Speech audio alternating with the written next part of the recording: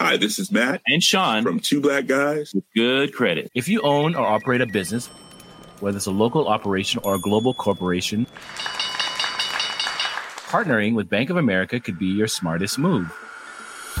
By teaming with Bank of America, you'll enjoy exclusive digital tools, award-winning insights, and business solutions so powerful you'll make every move matter. Position your business to capitalize on opportunity in a moment's notice. Visit bankofamerica.com/banking for business to learn more. What would you like the power to do?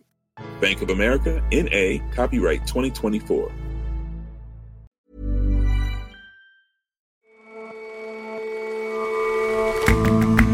Hello and welcome to The Intelligence on Economist Radio. I'm your host, Jason Palmer.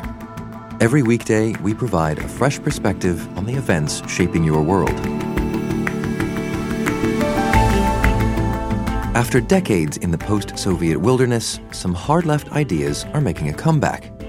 Our correspondent sifts through the new manifestos and investigates the differences between millennial socialism and some even more radical ideas. And with the relentless rise of e-commerce, you might have thought that the mega mall was on the way out. Not entirely. We pay a visit to a sprawling new complex that blends shopping and entertainment in a bid to keep the mall alive.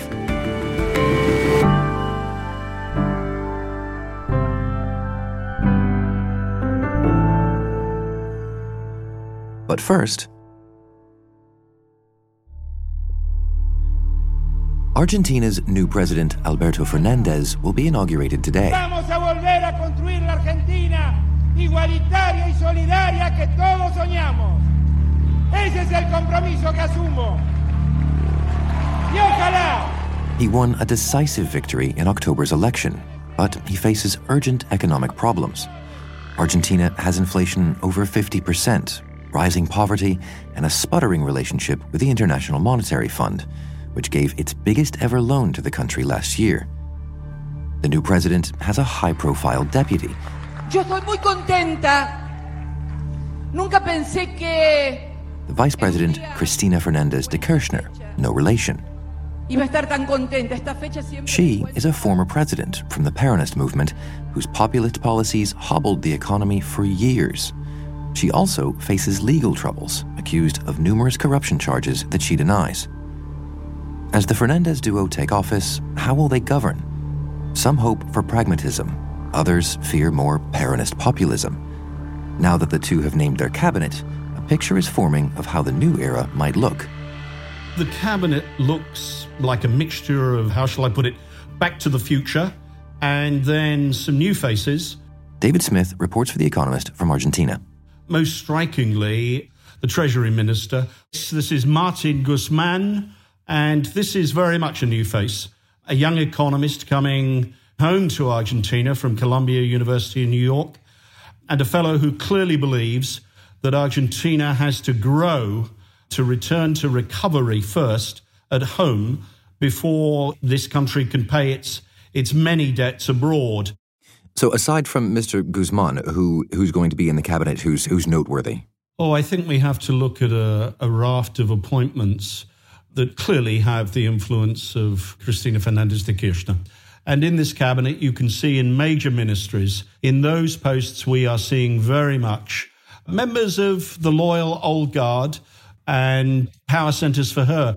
So if a lot of these appointees are, let's call them old friends, I mean, she is still under indictment, right? Do you think that these appointees will essentially help her with the various legal troubles? I think there's an obvious move on the part of the new government, and the new president, Alberto Fernández, has made it very clear that he believes that Cristina Fernández has been under political persecution, along with others from her former government. And one extremely significant appointment, Jason, is that of Attorney General. And the new Attorney General is one Carlos Zanini, a very close aide to former President Cristina Fernández de Kirchner, and a man who only last year was in jail himself because he was under indictment for an alleged role and an alleged cover-up of a deal that she, as president, signed with Iran back in 2013. And Zanini, like Cristina Fernández de Kirchner, they all deny the charges against them. So I think in the makeup of this new government, we have a fairly clear path for the former president and the people around her from that government to feel that they will not be going to jail. So you say that all of these appointments point to a kind of, as you say, back to the future situation. I mean, what does that mean, do you think, for the economy? There's this looming IMF loan and some threat that it won't be paid for some time. How do you think this government will deal with the economic mess in Argentina? Well, I think on the economic front, we have to see that Alberto Fernández, the new president, is very much going to be taking charge of that one.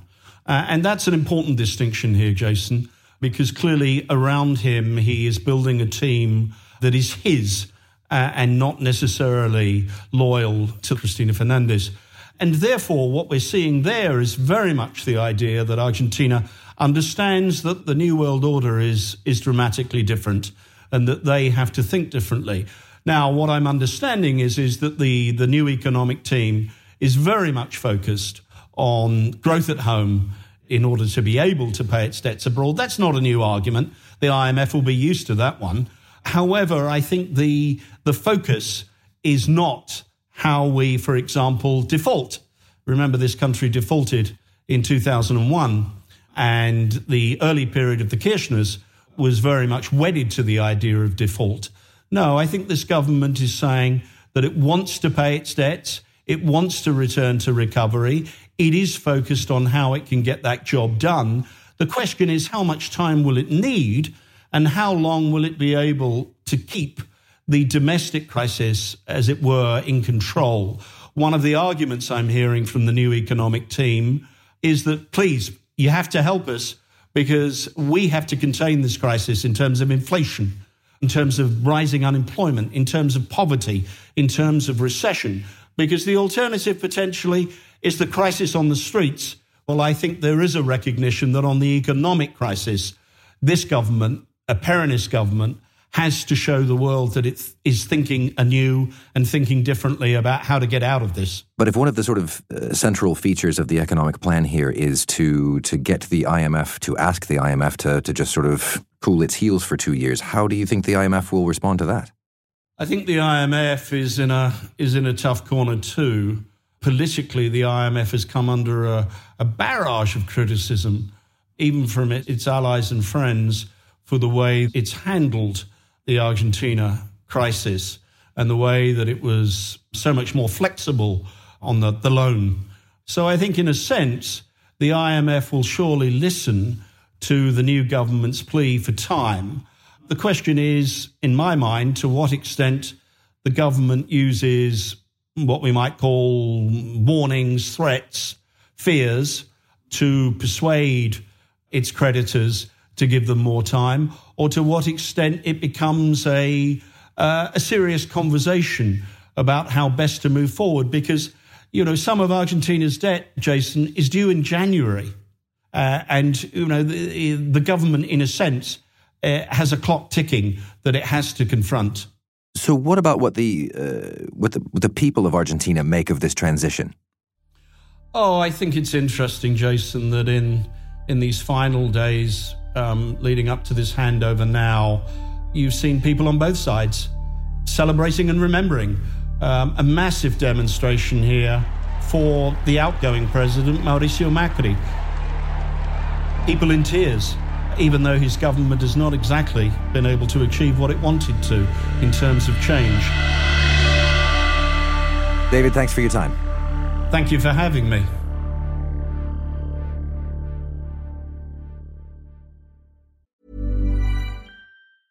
Hi, this is Matt and Sean from Two Black Guys with Good Credit. If you own or operate a business, whether it's a local operation or a global corporation, partnering with Bank of America could be your smartest move.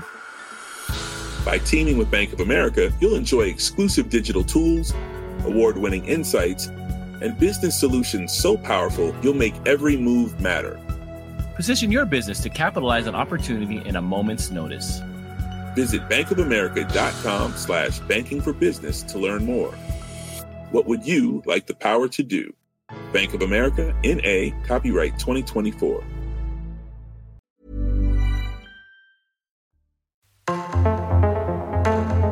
"30 years ago, it seemed like the ideological contest of the 20th century was over. Mr. Gorbachev, tear down this wall."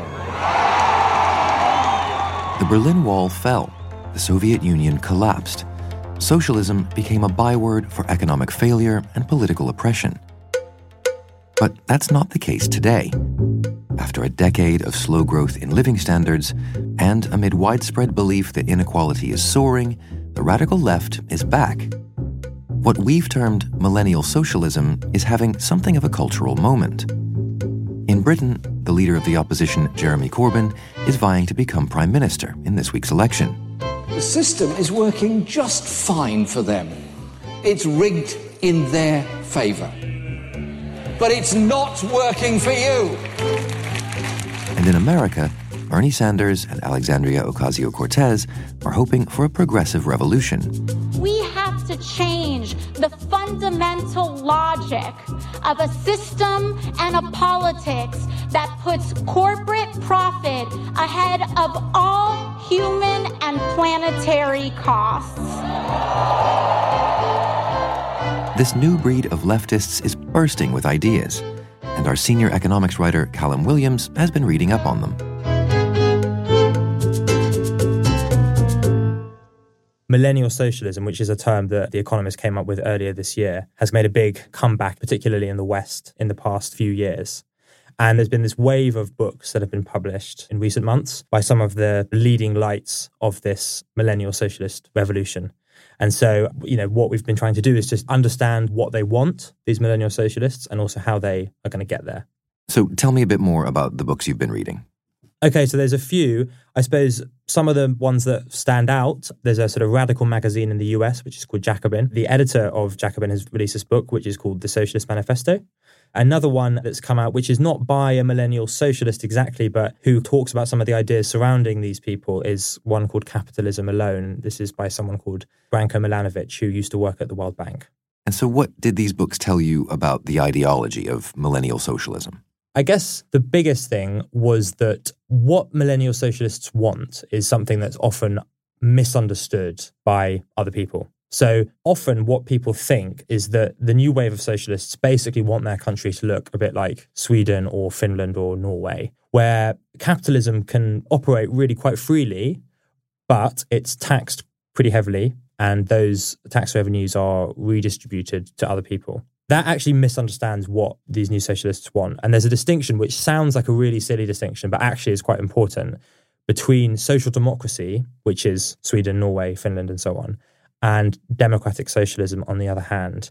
And it may seem like a very minor distinction, but actually it points to a very different way of managing the economy. Well, how do you mean? What does democratic socialism actually entail? There are really three ways of thinking about it. There's three planks to this policy. The first is to do with fiscal policy, and that means much, much more government spending on everything from healthcare to education to a Green New Deal, all that sort of stuff. The second is about monetary policy. So what they basically say is that the cost of borrowing should be super low, which will mean that it's quite easy for the government to finance all of these plans. But it's the third plank, which is in some respects the most radical. And the idea here really is kind of structural reforms to how the economy works and how power is distributed around the economy. So that means lots of things, but for instance, taking the market out of as many things as possible. And it also means giving ordinary people, quote unquote, a much bigger say in how the economy is run. So, for instance, it says that free markets are kind of a bad thing for your soul, in effect. And so it says that there's lots of things which currently are provided by the market, which under socialism should not be provided by the market. So, for instance, in America, that includes healthcare. Healthcare should be free at the point of use. That's obviously a familiar idea to people in the UK. But it also says that you should have free lifelong learning. So at any point in your life, you should be able to go and get a free education in whatever it is you might want to be educated in. And in some iterations of this thought, they say that the state should provide food, a basic level of food for free to everybody. So there's lots of different ideas, but that's kind of really what it boils down to. I mean, some of that is pretty radical. Have these ideas ever been put into practice anywhere? Nothing this radical has been tried before, but to think about how it might work in practice, you might, for instance, think about how a company might be run under a democratic socialist government. So at the moment, you have capitalists who decide what to do, and then the workers who are told what to do by the capitalists.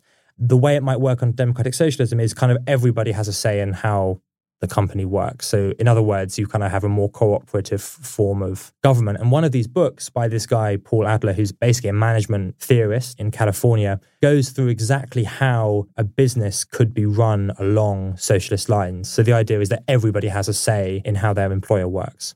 And so do you think these ideas will gain traction in the places where millennial socialism already has a foothold? They could be. I mean, political scientists have kind of agreed that at the moment, there's a lot of people who feel they don't really have much control over their lives. So globalization to a lot of people feels extremely disempowering. So the idea that you would have much more of a say over how your economy is run, I think, is potentially quite a kind of compelling message. On the other hand, the kind of things that you'd need to do to get to that society are very serious in some respects. There's one book which is by these two people who are fairly close to the Labour Party in the UK, and they talk about how the UK might need to impose big capital controls on the economy to prevent people from removing money from the economy and various other really quite radical measures. And they say, this is a price worth paying. Other people might not quite see it in the same way. Okay, so after reading all these books and thinking broadly about the ideas of millennial socialism, what conclusion did you come to? For me, the most interesting thing was how Branko Milanovic, this guy who used to work for the World Bank, deals with these ideas. And he spends a bit of time thinking through what democratic socialist ideas would mean for the economy. And for me, at least, he was surprisingly sort of down on these ideas, didn't think they were a particularly good idea at all. And he, for instance, talks about this idea of moving to a much shorter work week, which is a very popular idea on the millennial socialist left. And he says, this sounds like a great idea in practice, but a country that chose to do this would pretty much definitely become a lot poorer than other countries. And so you might be solving for one problem by everyone working less, but you then create other problems because people would start to get dissatisfied and that sort of thing. And what he ends up concluding, which is, in a sense, he is quite depressed by this conclusion, but he is drawn to it inexorably, which is that hyper-globalized, commoditized capitalism is basically all we have. And what we need to do is work out ways of fixing it from within rather than trying to throw it out totally. Callum, thanks very much for coming in. Thank you.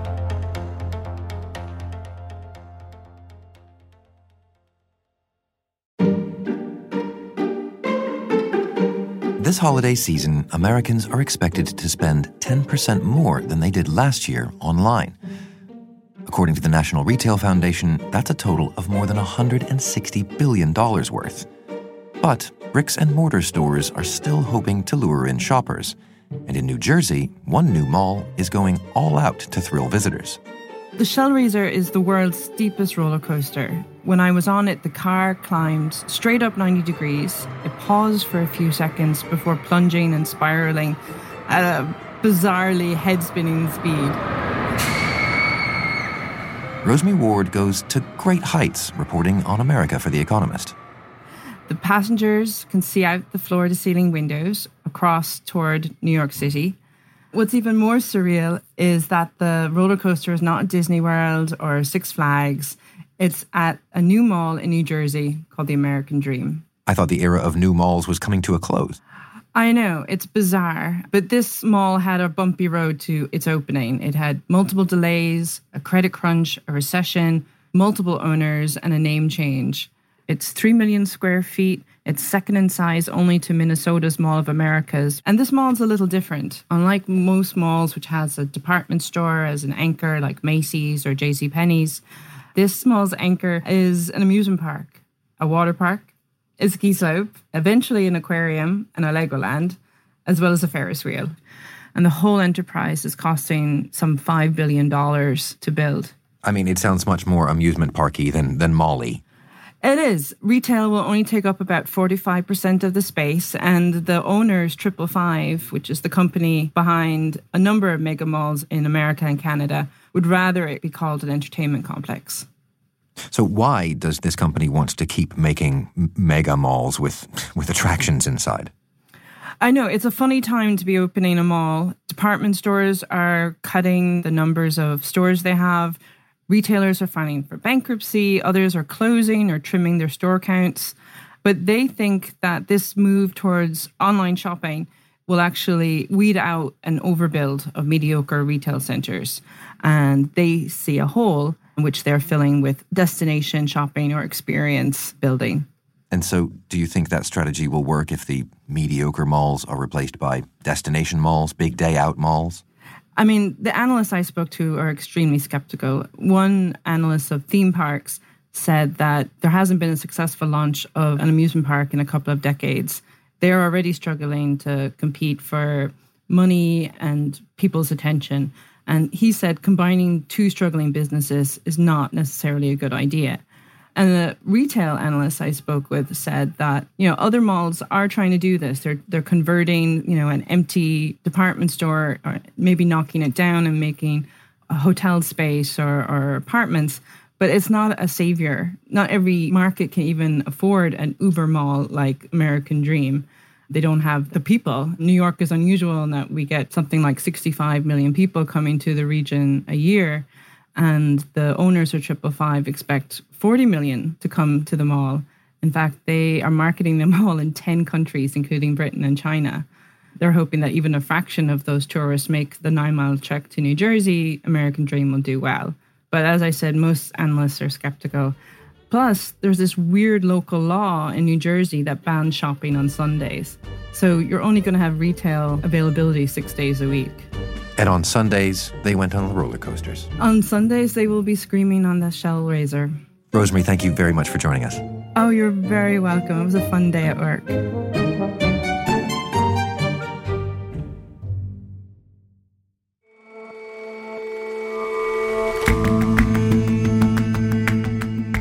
That's all for this episode of The Intelligence. If you like us, give us a rating on Apple Podcasts. And you can subscribe to The Economist at economist.com/radio offer. 12 issues for $12 or £12. See you back here tomorrow.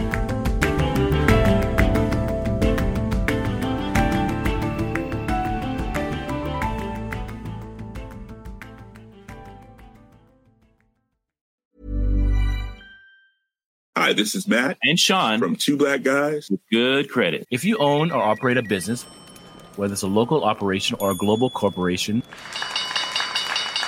partnering with Bank of America could be your smartest move. By teaming with Bank of America, you'll enjoy exclusive digital tools, award-winning insights, and business solutions so powerful you'll make every move matter. Position your business to capitalize on opportunity in a moment's notice. Visit bankofamerica.com/banking for business to learn more. What would you like the power to do? Bank of America, N.A., copyright 2024.